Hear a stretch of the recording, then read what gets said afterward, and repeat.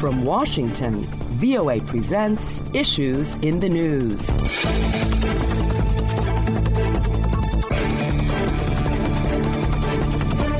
Hello and welcome to Issues in the News. I'm Kim Lewis, and joining me on the panel this week are VOA White House Correspondent Anita Powell and VOA Congressional Correspondent Katherine Gypson. Welcome, Anita and Katherine.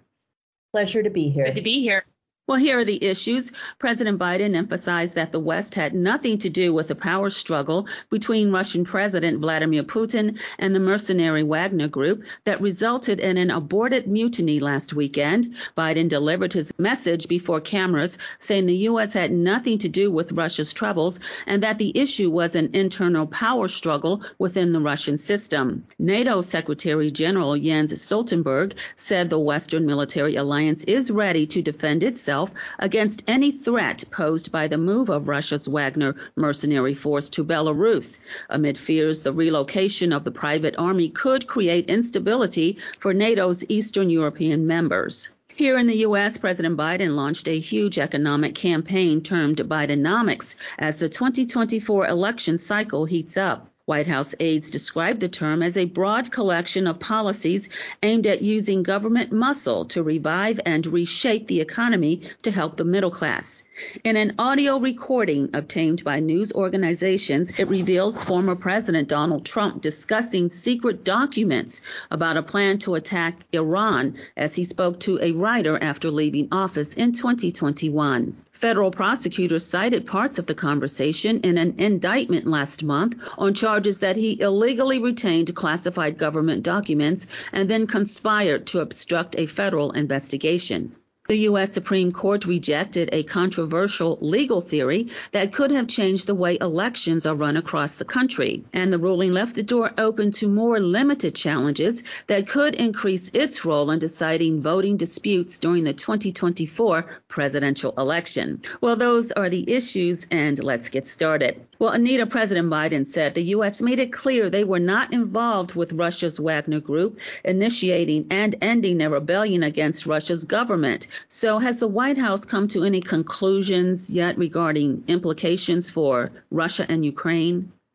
No. And in fact, the phrase of the week is it's too soon to tell. It's too soon to tell what this could mean for power structures in Russia and Belarus and Ukraine. And it's also too soon to tell how the West is going to respond to this evolving, frankly, dangerous, weird situation. You've described it as a mutiny, as a rebellion. Putin has called it a rebellion. I think the upshot is this was wild, what happened this weekend with the head of the Wagner Group, Yevgeny Prigozhin, holding a, quote, march for justice, taking tanks within 200 clicks of Moscow, and then stopping and accepting what looks like exile in Belarus, which theoretically puts him within 100 clicks of Kyiv, whereas he wasn't that close to Kyiv before. So this is a really strange situation, and the White House is not drawing conclusions at this time. But of course, they are looking at scenarios. And when we asked National Security Spokesman John Kirby a few days ago what scenarios they were looking at, we said, can you run us through the scenarios? He gave a very simple answer. No. Well, Western leaders are saying that this reveals the weakness of the country's president, Vladimir Putin. So how has this uprising, I guess we can call it that, an uprising, rebellion, or mutiny, affected Putin on the world stage? Clearly, this has given an opportunity to Western leaders and anybody who doesn't like Putin to trash talk him at will. And everybody from Antony Blinken to head defense chiefs in the United States to NATO allies have done just that. But this is no laughing matter, of course. This could be serious because instability in a country as big and as nuclear armed as Russia is no joke. So on the one hand, we do have officials like Secretary of State Antony Blinken capitalizing on this, what can only be seen as an embarrassment for Vladimir Putin, but also being very careful about what could happen next in this very volatile situation. Yeah, that's right. I just want to pivot off something Anita said. You know, the White House was being very careful over the weekend of the uprising, the coup, whatever you want to call it, So was congressional leadership. There was dead silence from all of the usual suspects on the foreign affairs committees and congressional leadership. They were also very aware that the U.S. could not be seen as interfering in what Putin would term an internal Russian matter. But I think as we've seen the situation settle down, you're absolutely going to hear from leaders in Congress asking what this means in broader terms for Vladimir Putin. And we worry about what Putin means when he's in the Russian leadership, but what are the alternatives? What happens if he falls? Who are the alternatives for being in control of the war in Ukraine, being in control of the Russian nuclear arsenal? There are really no good options in terms of what we want to see in Russia. So this really just displayed a sense of how internally unsettled Russia is because of the way this war in Ukraine has been running. And it probably will beg some questions about what our ultimate goals are in terms of helping Ukraine, what we want to see if Ukraine does indeed win this war, what that will mean in Russia, how that impact will ripple out. So a lot of big questions that we probably don't really know the answers for. And I think a lot of people on Capitol Hill were asking themselves those questions as they watched this situation play out this past weekend. Yeah, I think the only thing that was definitively answered this past weekend, and this probably came at some emotional pain for Putin, was he found out who his real friends are. It's a very short list. And also, Anita, you had mentioned earlier NATO's regards with this. Since the Wagner Group is in Belarus and NATO's chief Stoltenberg is saying also it's just too early to say what their presence could mean for NATO allies. But the neighbors of Belarus are very, very concerned. For instance, Polish President Andrzej Duda said he hoped the threat posed by Wagner mercenaries to NATO would be on the agenda at the upcoming summit of 31 members in Lithuania. This is next month. Are NATO members, are they too taking a wait-and-see attitude? I think it depends who you're talking about. I mean, there are 31 NATO members. Maybe there will be 32 by the time the summit concludes. And these are, very distinct countries. They go from Turkey to Finland. It runs the gamut. And I think what we are going to see from Baltic states, and that would be like Lithuania, Latvia, Estonia, so on and so forth, are concerns about how close Wagner troops now are to them. And they're going to probably be asking for help to strengthen NATO's eastern flank. Whether or not this is going to come to pass is going to depend on a lot of things. And we still have a few weeks before this summit happens, and a lot can happen in that time. Ukraine's President Zelensky says he understands that his country can't join NATO while it's fighting a war, but he wants a signal that after the war, Ukraine will be a member. So, Anita, you did mention that there was a number 32 that could possibly come out after the summit. What country would that be? I was actually talking about Sweden because new NATO members require unanimous consent to join. It's being stopped right now by Turkey and also by Hungary. Interesting. So, of course, Russia's war in Ukraine will be dominating the topic at the upcoming summit. What else can we expect looking ahead? Sure. Well, there's a big question about who's going to lead NATO going forward because NATO Secretary General Jens Stoltenberg has said, I'm out. He's already extended his mandate a few times. It's not clear how that's going to play out. And some predictors are saying that Stoltenberg might stay on. So that's going to be an issue at the summit for sure. I would just note that Ukraine is still fighting this war. And one thing that National Security Council spokesperson John Kirby brought up is that there's very much a war still going on, and we should not interpret this withdrawal or this taking of Wagner troops off the battleground as a sign that the tide might turn. There are still tens of thousands of regular Russian troops on the ground in Ukraine, wreaking havoc and doing what they're doing. So this is all happening in the middle of a very, very active conflict, and the Ukrainians are mounting a counteroffensive as we speak, and it's not moving as quickly as they would like. It's, of course, complicated by the events of the past weekend. So there's a lot going on right now.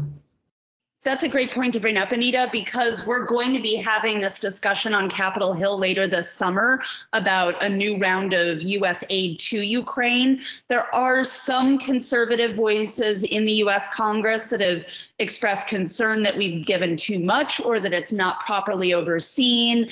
And it'll be important for supporters of U.S. aid to Ukraine to really emphasize that just because the Wagner Group isn't in the mix anymore, there are tens of thousands of Russian troops who are fighting that war in Ukraine, and that conflict is still very much going on. So something from the past weekend that'll certainly be brought up in that larger discussion. Okay, great. Thanks. Well, it's time now for a quick break. And when we return, we'll look at a couple of topics dominating U.S. politics. Issues in the News is coming to you from the Voice of America in Washington. If you would like to download the program, it's free on iTunes. Just click on the iTunes tab on our website at voanews.com/issues. While you're there, check out our other programs, Press Conference USA and Encounter. Also visit us on Facebook and leave a comment or two. Then like us at Current Affairs with Carol Castiel. Now back to our panel via Skype, VOA White House Correspondent Anita Powell and VOA Congressional Correspondent Katherine Gypson. Well, President Biden's top economic advisors believe the worst effects of the recession are over, and they are increasingly confident the economy is heading for a soft landing, averting a recession. And a growing number of economists are beginning to agree. And President Biden has taken his new policy, Bidenomics, on the road. So why is the White House embracing this term, especially when most Americans are still feeling the effects of inflation? Well, as President Biden said, he didn't coin the term. It was coined by a newspaper editorial. And then he tried it on and he was like, why not? It fits. It is catchy. And it is interesting because it has the same cadence as another popular term, Reaganomics, which is intended to be, or rather was, the opposite of what Biden's trying to do. So this is a useful kind of rhetorical tool for the administration to say, we're doing the opposite of Reaganomics, which is top-down, protect the wealthy, trickle-down economics. We're doing bottom-up, middle-out sort of economic policies, very progressive kind of FDR-era stuff, like increased government spending on things like infrastructure, support for the middle class. There are three tenets to Bidenomics, and they are all about, making public investments, empowering and educating American workers, and promoting competition. This is a very progressive agenda. So they're owning Bidenomics. But I think what's important to remember is that actual economic policy and perceptions of how the economy is doing and how it's being handled by the chief executive are like night and day. Only about a third of Americans approve of Biden's handling of the economy. The other 2/3 of them are like, nope, this is not working for us. They're seeing higher prices at the gas pump and at the grocery store, which of course nobody likes to see. So there's always going to be a gap, and there's also going to be a lag always between implementation of government policies, that's called the implementation lag, and then realizing what has happened, because it usually takes about 2 financial quarters to realize what has happened to something as large and complex as the economy. That's called the recognition lag. So there's just a lot of stuff we don't know about how these policies could play out. And I think that uncertainty, I think a lot of people around the world are just exhausted. The last 3 years have been a lot. In terms of speaking of that uncertainty, certainly congressional Republicans also want to make Bidenomics a rhetorical device on their own ends, because, of course, we're going into the 2024 presidential and congressional elections. And this is going to be a top issue for many, if not most, American voters. People, as Anita noted, are tired of the high grocery prices, the high gas prices, the cost of living. This is something that's going to be top on their minds when they're evaluating candidates and when they're looking at whether they want to reelect Biden to the White House. Congressional Republicans think that branding this Bidenomics is a very useful tool for them. I've been getting bombarded with commentary from congressional Republicans this week in response to that Biden speech saying, look, he owns these policies and they are not working for most average Americans. But as Anita noted, look, it takes a long time for the impact of economic policies to filter through, for us to really understand how they're impacting the economy. And of course, the president isn't in charge of everything in terms of the whole vast American economy. There are some things that are simply out of his control. But as we know in politics, perception is everything. So it'll be really interesting to see how congressional Republicans are able to make this argument as we get deeper and deeper into the campaign season, and if they're able to argue that President Biden really has not addressed the issues of the last 3 years, the COVID-19 pandemic and its economic consequences. Yeah, those are some really good points. And he's out campaigning this, and he started in Chicago. I guess we're going to have to see how his campaigning will help with the disconnect between his Bidenomics and Americans' perceptions of the economy. Yeah, he has 18 months. 18, we could say long, because I look ahead to this November election and I'm like, oh, Lord, 18 months of this. But that's not a long time to sell the idea that your economic policies are working, because, as I said, there are going to be lags in both the recognition and the data gathering. So we're not going to have a clear picture of how Bidenomics has worked for some time. It could be years, but he has 18 months.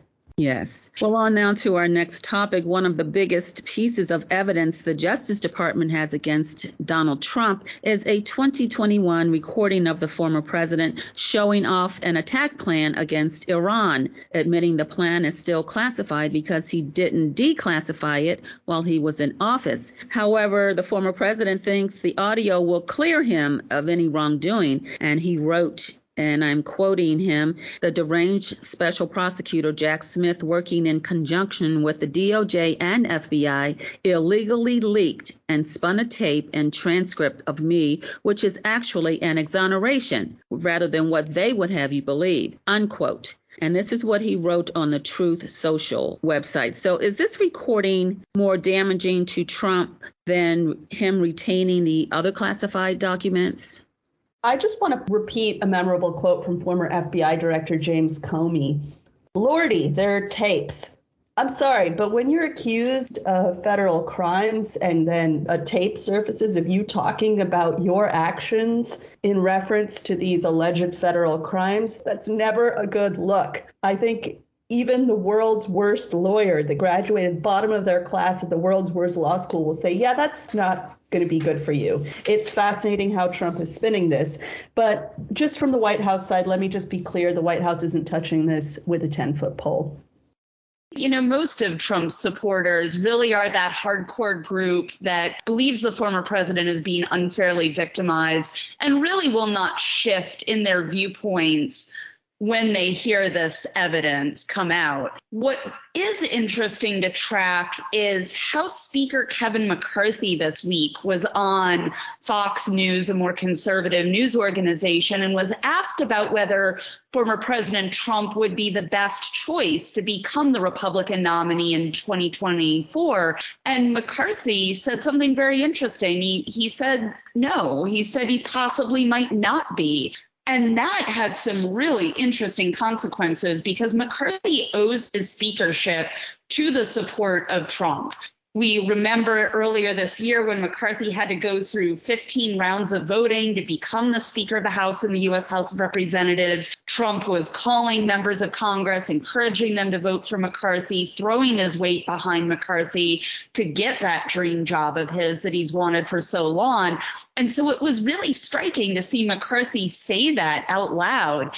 Trump, of course, was furious, and, there had to be some patch-up work done between the two camps, Trump and McCarthy. There was some spats about fundraising and whether McCarthy could fundraise off of Trump now. So an interesting little crack emerging after this recording came out.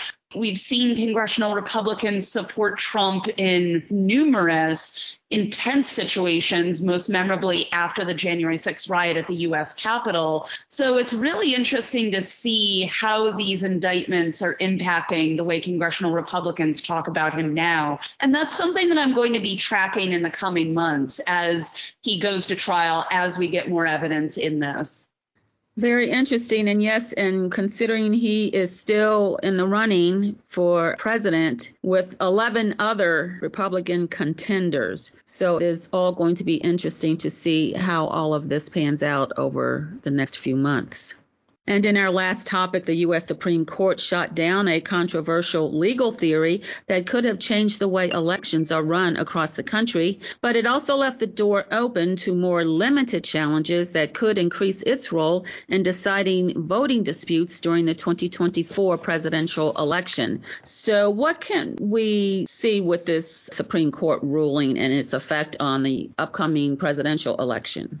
Yeah, the plot thickens here. Let me just go back and outline that this was a 6-3 majority vote to dismiss this theory that would have given state lawmakers pretty much unchecked power over federal elections, which is maybe akin to letting elementary schoolers choose the lunch menu. I mean, you shouldn't let people who have a vested interest and questionable decision skills be in charge of things like this, I suppose. So that's where we are right now. People who supported this ruling, although noted that it should have been 9-0, not 6-3, said that this basically saves American elections for the next 100 years or so by keeping state legislators out of it. But I think there are going to be more challenges coming up before the court. But the court is a slow-moving organ. So I think for now, the sense among supporters of this ruling is that for now, they've staved off the worst of it. Well, it's time now to find out what is weighing on the minds of our panelists this week. So, Katherine, what is weighing on your mind this week?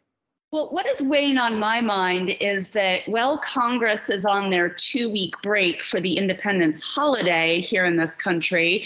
That means that I don't have any stories to cover on Capitol Hill, which means I sometimes shift over to help on the other DC beats. And this week I am on the Supreme Court beat, which is kind of an interesting contrast. I wanted to share with international audiences that when you're up on Capitol Hill, you really have unfettered access to all of the lawmakers. You can run down hallways, you can stick a microphone in their face, ask them the questions they don't want to be asked. Now they can choose whether or not to answer them, but you do have that access. And now over on the Supreme Court, which is really one of the most closed-in organizations in the U.S. government. Cameras aren't allowed in there. There have been significant concerns about ethics of some of the Supreme Court justices in recent weeks. And really, this is a very different way that this organization functions. For example, in this week, we don't even know what decisions they will hand down on what day. We have to wait until the moment those decisions come out. So it's really striking to just cover two very different bodies of government within DC and see how vastly different they are in terms of sharing their inner workings with the American public. It's always interesting to see that contrast.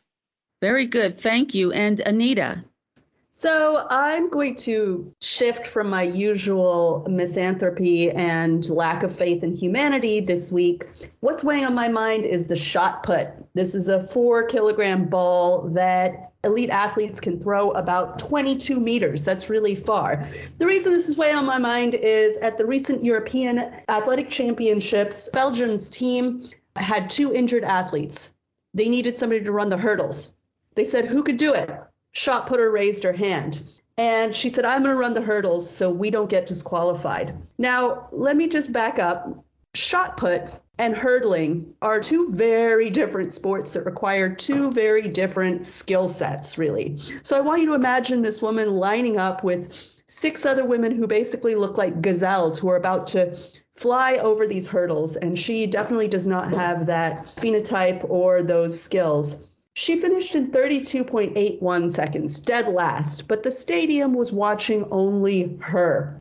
That's because she stepped up and did something. And I think about this because I think about how in politics we're always kind of in it for our own self-interests, and it's a dog-eat-dog world. And in this case, we saw a person, this is shot putter Joliane Bomkou, a Cameroonian Belgian national, who stepped up for her team and did something cool. And without any real gain to her, she could have fallen over. She did come in dead last, and she still did it. And that gives me hope. Very good. And thank you both for your thoughts. And we will end the show on those notes. My thanks go to VOA White House Correspondent Anita Powell and VOA Congressional Correspondent Katherine Gypson. I'm Kim Lewis, and be sure to join us next weekend for more Issues in the News.